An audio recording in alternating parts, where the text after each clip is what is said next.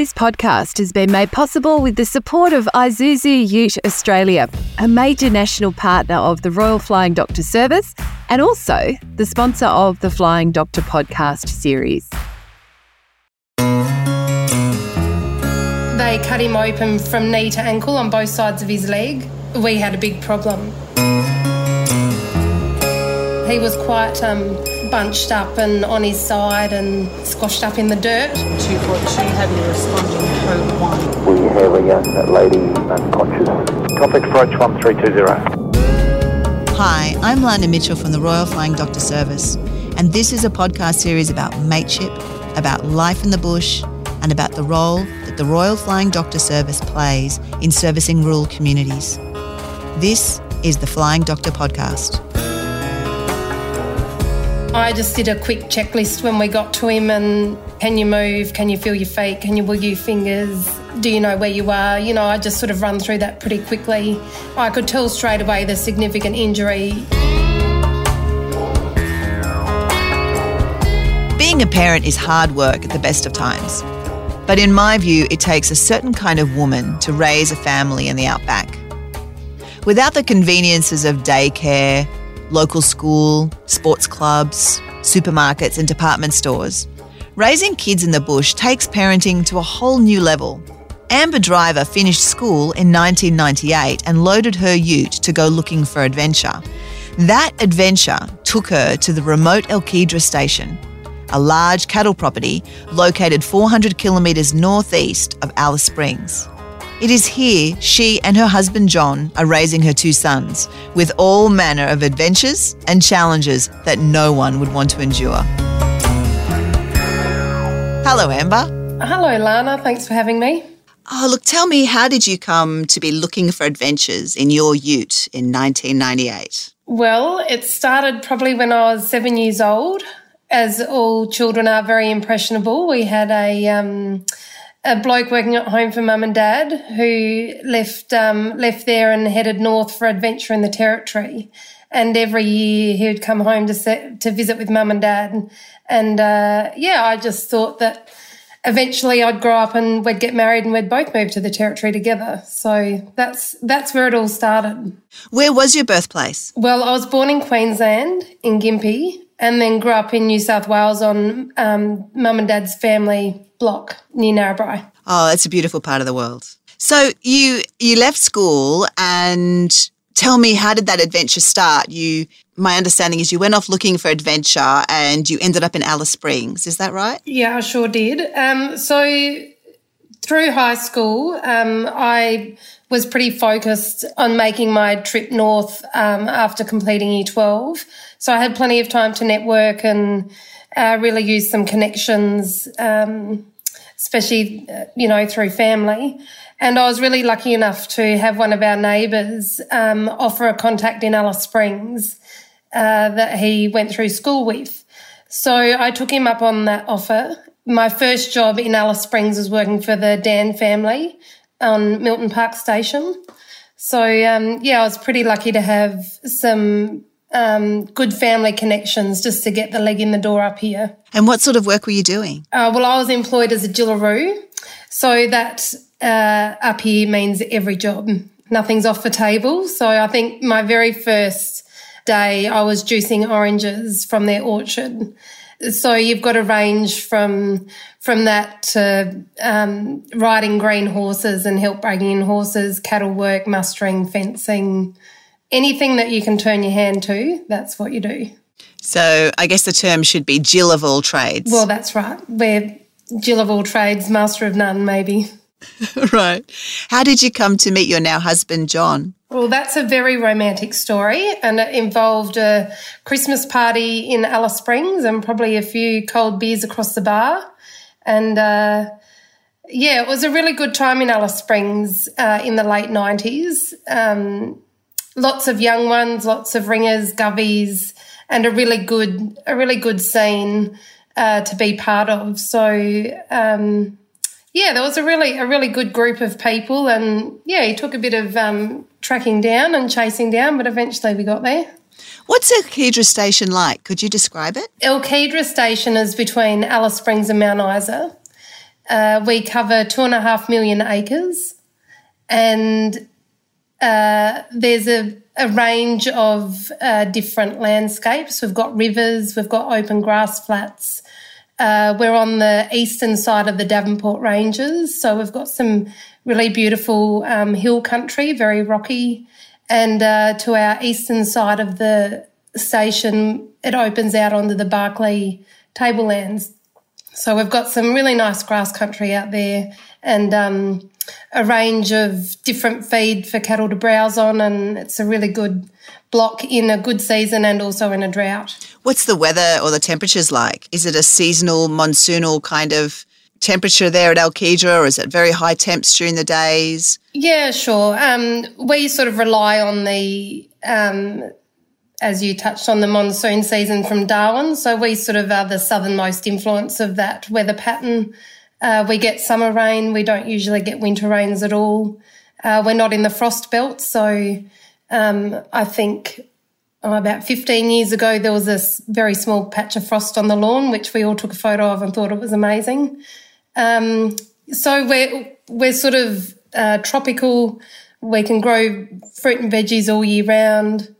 So the very first year I was here, our first summer, we had 32 inches of rain for the summer, which, was amazing to see. And we spent most of the year flying around the place because we couldn't drive around. So, and then sort of at the opposite side of that, we've just come through a really dry period. We've had 4 years consecutively with well below our average rainfall, which is 13 inches here.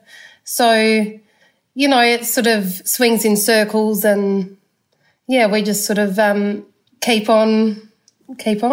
How far away is the closest township or city? Well, Alice Springs is our closest town, and that's 400 kilometres the shortest way. Is that on dirt road or bitumen? Yeah, so we get down to Alice Springs on the Sandover, and that's 300 kilometres of dirt, and then we hit the Plenty Highway, and that starts the bitumen. So from the Plenty, we connect to the Stewart Highway and head south to Alice. Do you end up going to town very often, or is that sort of once every few months? Well, certainly when I first moved out here, I think we'd go to town 4 times a year, and that was kind of it. And a day off at home was cleaning the shed. But now, things are quite different. Life is totally different for us, and I feel like we're in town all the time, which could be every week or 2. Are you driving or flying? Both, yeah. So out at the station we have a Cessna 206, and I pilot the plane, and also a range of motor cars that we drive to town. So depending on what we need to pick up or what stores need to be loaded, we'll decide which mode of transport we're going to town in. And so that means, I guess, that you have your own strip there at Alkedra that is ready for use, for purpose, for whether it's mustering or whatever other use. Yeah, we're really lucky. I probably should do a bit of research on this one, but I believe maybe in the 70s we had our airstrip fully formed and rolled gravel. So it's an all-weather strip, which is quite critical for remote life. We know that even after inches of rain, we can come and go in the aeroplane. So that sort of provides the lifeline to being able to be accessed. Now, you have 2 beautiful sons, Sonny and Reuben. I understand that there was an accident that occurred just a few years back when Sonny had come home for holidays during the school holes. Would you be able to tell me about that? Sure, yep. So school holidays are pretty precious time for bush kids, and they don't waste a minute of it. So it was 2019, Sonny was in year 9, and it was the June-July holidays. And we picked Sonny up from the airport, made the trip back to the station, and I think it must have been dark by the time we got home. So the next morning, first thing, the bikes are all kicked into gear because motorbikes is part of their life and a pretty big part of it. So off they went. So Reuben was with his youngest brother, who was in year 2 at the time, and unfortunately they had a collision. So Yeah, it was quite out of character and really a freak accident because these kids have been riding since they could walk pretty well. Yeah, Reuben managed to get back on his bike and straighten his handlebars and ride back to the house to raise the alarm because they were a little distance from the house. And what did he say when he arrived to the house? Well, he was pretty shaken up and pretty frantic because he knew straight away that we had a big problem. So I don't think I waited too long for a big explanation. I just knew that I had to get moving. So I jumped in one of the Toyotas and my husband, who was at the shed, could hear what was going on from the shed. So he jumped in another one and we left Reuben with his grandmother and we headed in the general direction that, they'd been riding. And it actually took us a little while to find him. We ended up turning off both the Toyotas and whistled out and we could hear him. So we jumped in one Toyota and off we went because his bike was laying down on the ground as was he. So it was actually quite hard to find him. But when we did, we could tell straight away that, this was a trip to town. So what did he look like when you arrived? He was in a lot of pain and he was awake and coherent, so that was straight away you make these assessments. That's one thing when you're dealing with an emergency. I am quite clinical how I go about processing it at the time. So I just did a quick checklist when we got to him and, can you move? Can you feel your feet? Can you wiggle your fingers? Do you know where you are? I just sort of run through that pretty quickly. And his leg, I could tell straight away the significant injury that was standing out was a leg injury. So I was just trying to decide quickly what else was going on for him because it meant that I had to leave John there with him and drive back to the house to get in touch with the flying doctor. So I presume you left John there and you sped back to the station. Is that what happened? Yep, that's correct. So got back to the station and, of course, all things don't come in ones. Picked up the phone to use the phone and it wasn't working. So, that's a long-standing issue that a lot of remote people face is really poor telecommunication access or,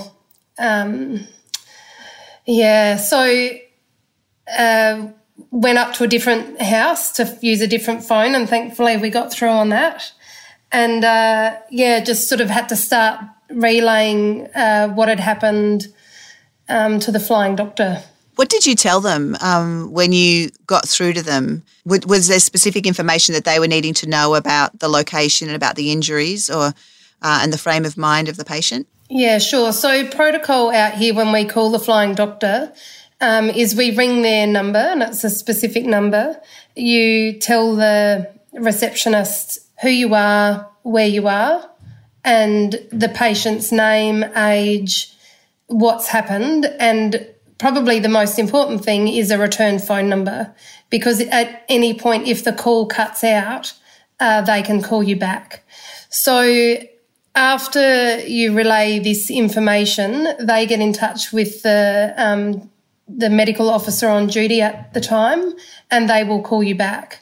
So I just stood by the phone to get the phone call. And I think giving really clear instructions and having an idea of initial injury is really key because it helps speed up the process. So you really have to convince yourself to keep calm, keep the information flowing and give them helpful information that they need to make quick decisions. That's so true. When you rock into an emergency ward in a metro city, they have the triage system and you come in and you present and they ask you, the barrage of questions and so forth. But they can see you there. They can see exactly what condition or state you're in and they can make their assessments. Whereas with the RFDS, that triage is complicated by it being such a remote, long-distance communication.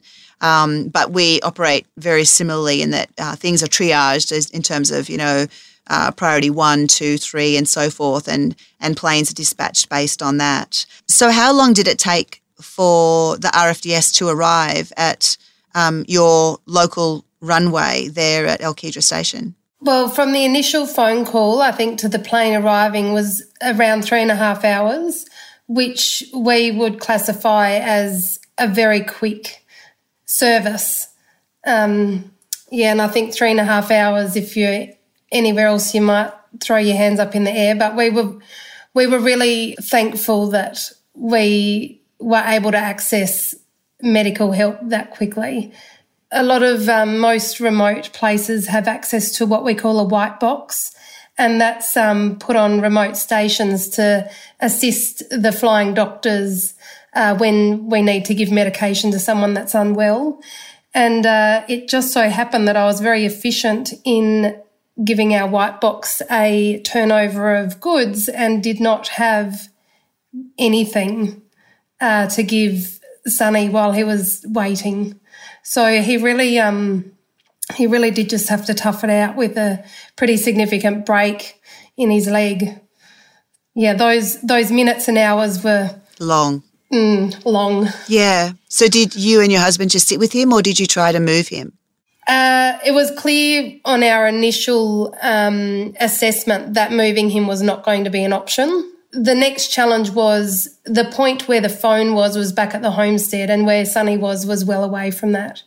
Yeah, I did quite a few trips backwards and forwards, and you just have to play to your strengths in circumstances like this. So I knew that I had to be the point of contact for the flying doctor and be available on the phone, but I also knew that that support was needed on the field with Sonny.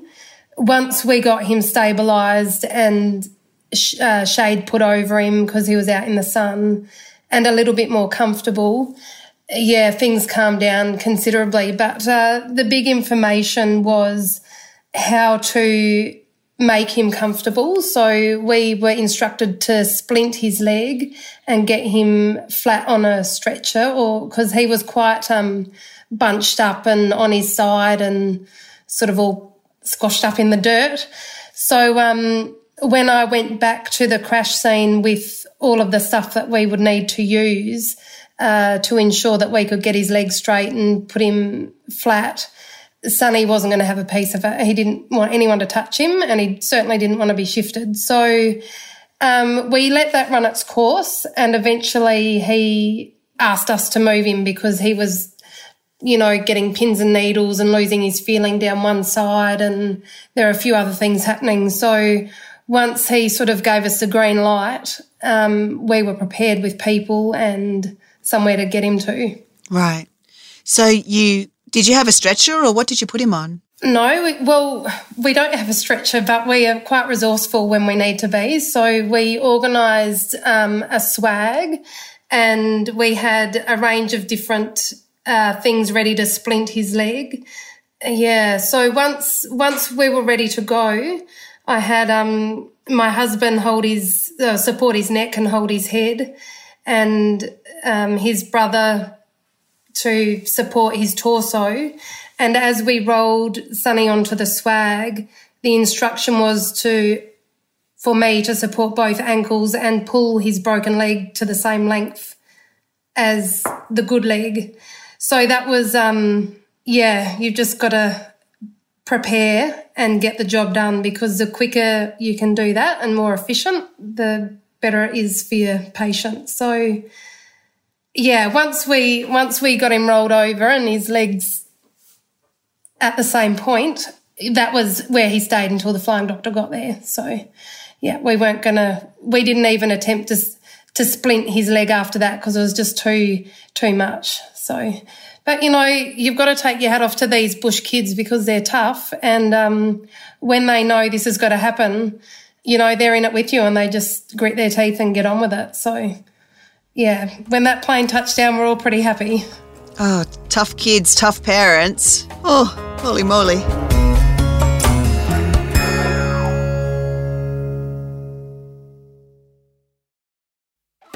This podcast has been made possible with the support of Isuzu Ute Australia.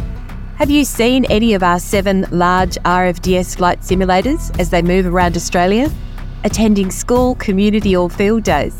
Each is being towed by an Isuzu D-Max ute, courtesy of Isuzu Ute Australia. Reliable vehicles are imperative in the harsh Australian outback, and the Isuzu D-Max and MUX vehicles are the perfect match for the long-distance heavy towing demands of these simulators right across Australia. To learn more, search Isuzu Ute online.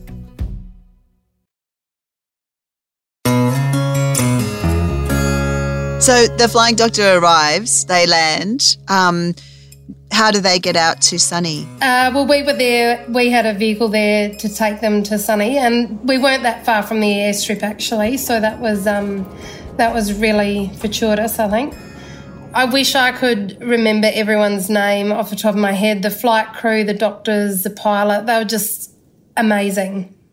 So they got him onto the stretcher, they got him into the plane. Did you travel with him back to Adelaide, or what happened next? Yes, I got on the plane with him after they got him in. Well, I think the first thing they did was just stabilise him on the ground with some pain meds. So, and then off we went. First port of call was Alice Springs. Look, I just can't talk highly enough of these people. They're just absolutely amazing. The handover in Alice Springs Hospital, everyone was waiting for us in emergency there.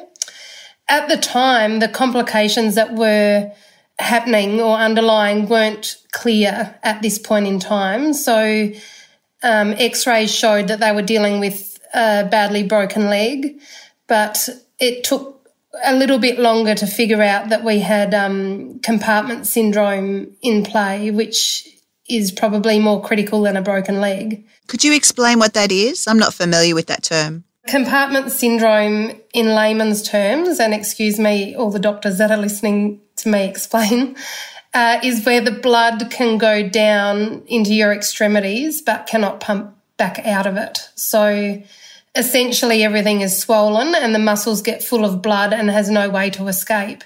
What you do to resolve this problem is cut open the skin, basically. It looks like one of those sausages that you put into boiling water that pops open. I hope that's a nice graphic for everybody. It's a good analogy. But Sonny's case was extreme. They cut him open from knee to ankle on both sides of his leg. The gap sort of down his leg was big enough to sit a couple of mobile phones in on each side. So that's wow. Sort of gives you a picture of the significant swelling that he was dealing with on top of his broken leg. And of course, when compartment syndrome goes for so long, the limb may not be viable anymore. So that was certainly the next hurdle mentally that we were dealing with, was perhaps after this surgery we can't guarantee there'll be a leg. So that certainly took, I think he had several general anaesthetics and surgeries to try and save his leg, basically. Was this all in Alice, or had you since been transported to Adelaide? Well, it was actually all in Alice Springs. We were really lucky to have a great orthopaedic team led by Dr. Williams. Yeah, I think from my perspective, the support that you get from your local community really helps lift you up and bring you through these things. And, you know, the care that everyone gives you, everyone's so invested in getting you the next step, and I was quite happy to stay put. And I think for the first few days, Sonny certainly wasn't in any state to be moved. He had big issues with pain management. He couldn't get on top of pain, so that was a really big challenge. Yeah, it was hard going. Wow. What happened next?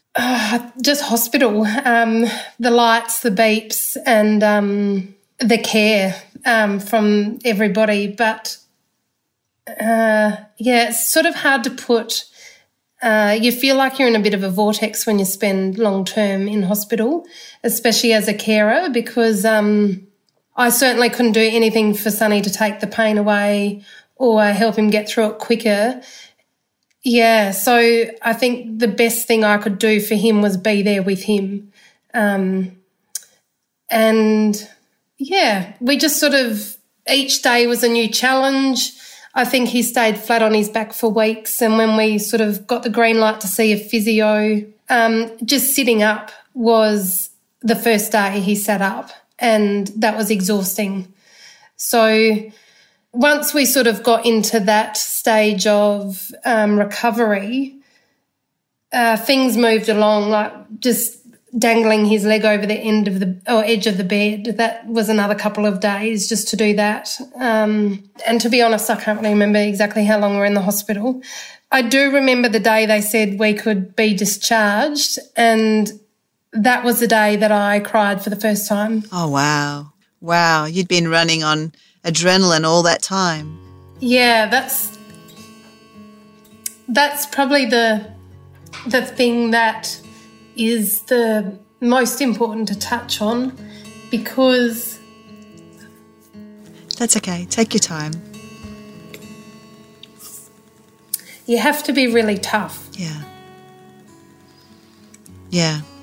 It's tough love, isn't it? It's trying to be there for your son and endure what he's enduring, and be that support for him. Yeah. So, yeah, even it was a really happy day, but it was just finally I sort of was giving myself the opportunity to have that moment where I could cry and deal with all those emotions. So, yeah, Sonny thought it was quite a strange reaction from me when they said that, and I burst into tears, but I really was quite happy.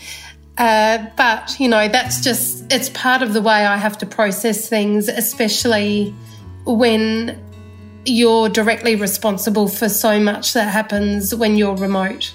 So, you know, I certainly can't afford to be falling apart every time someone gets a splinter. You've just got to, you know, deal with it and get through it. So at the end of August, that's when he went back down to Adelaide. I flew with him down to Adelaide with his crutches and plaster, and he wasn't allowed to weight bear on his legs. So a big blow down there is not being able to play sport. So a lot of mental challenges that he had to overcome. But when you're so well supported by family, community and friends, it really picks you up. So has Sonny been on a motorbike since? Yep. Absolutely. For sure. I think he hadn't even got out of plaster and he was on his back wheel giving me a wave down the road. And you know, that's the thing. You can't not do what you love, and these kids are born to ride bikes. Ours are. We don't have any horses here.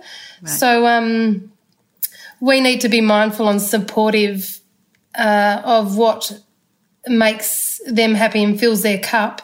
Sometimes I wonder, but yeah. And tell me, what happens?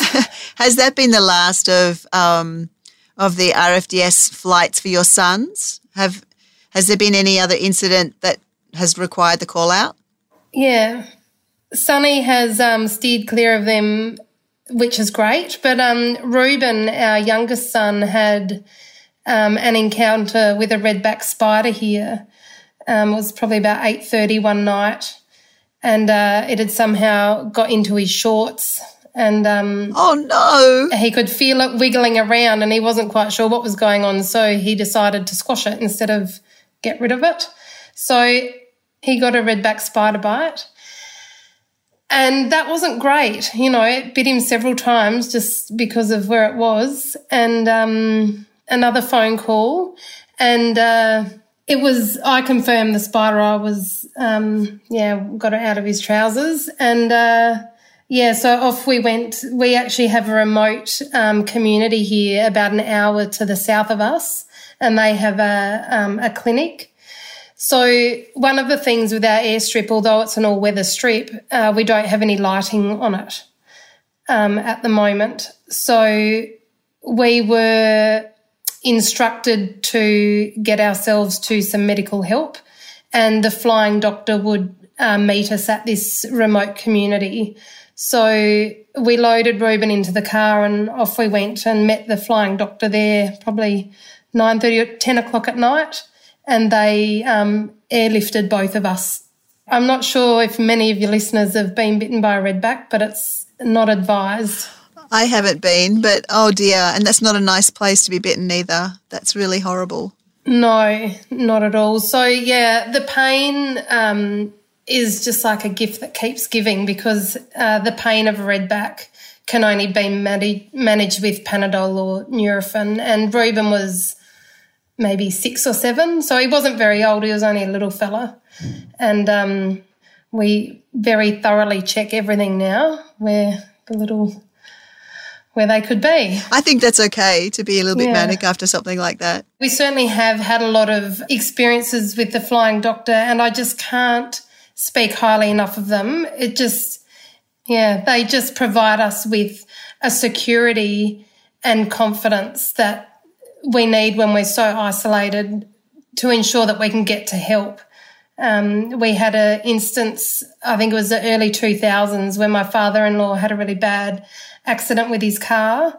The front wheel came off and his passenger was unharmed, thank goodness, but he was, quite seriously hurt. So, and again, it was in the evening. It sort of happened right on dusk, and he certainly, again, was not fit to be moved by road.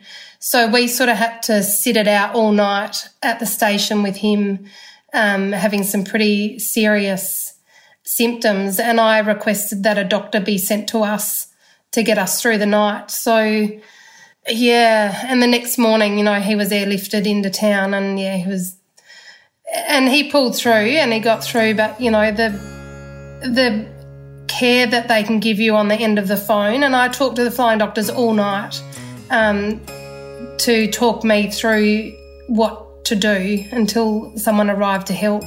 We suspected he had a punctured lung, broken pelvis, he was bleeding from the ears, there was a lot happening.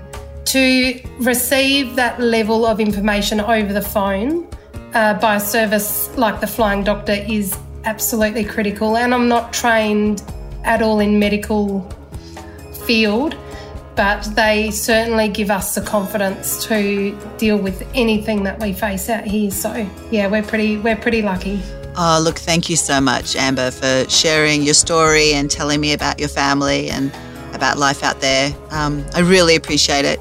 Yeah, thank you again. Oh, it's my pleasure. I hope, I hope the Flying Doctor, I know that they will be helping plenty of families for many years to come. So we just hope it's not us. Agreed.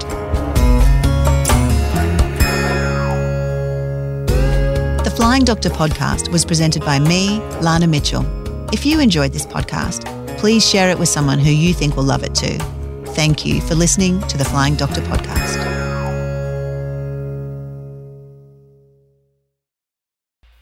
Hey, thank you for listening to this episode, and thanks again to our major sponsor and major national partner, Isuzu Ute Australia. Isuzu Ute is committed to supporting the communities in which the RFDS operates. To learn more, search Isuzu Ute online.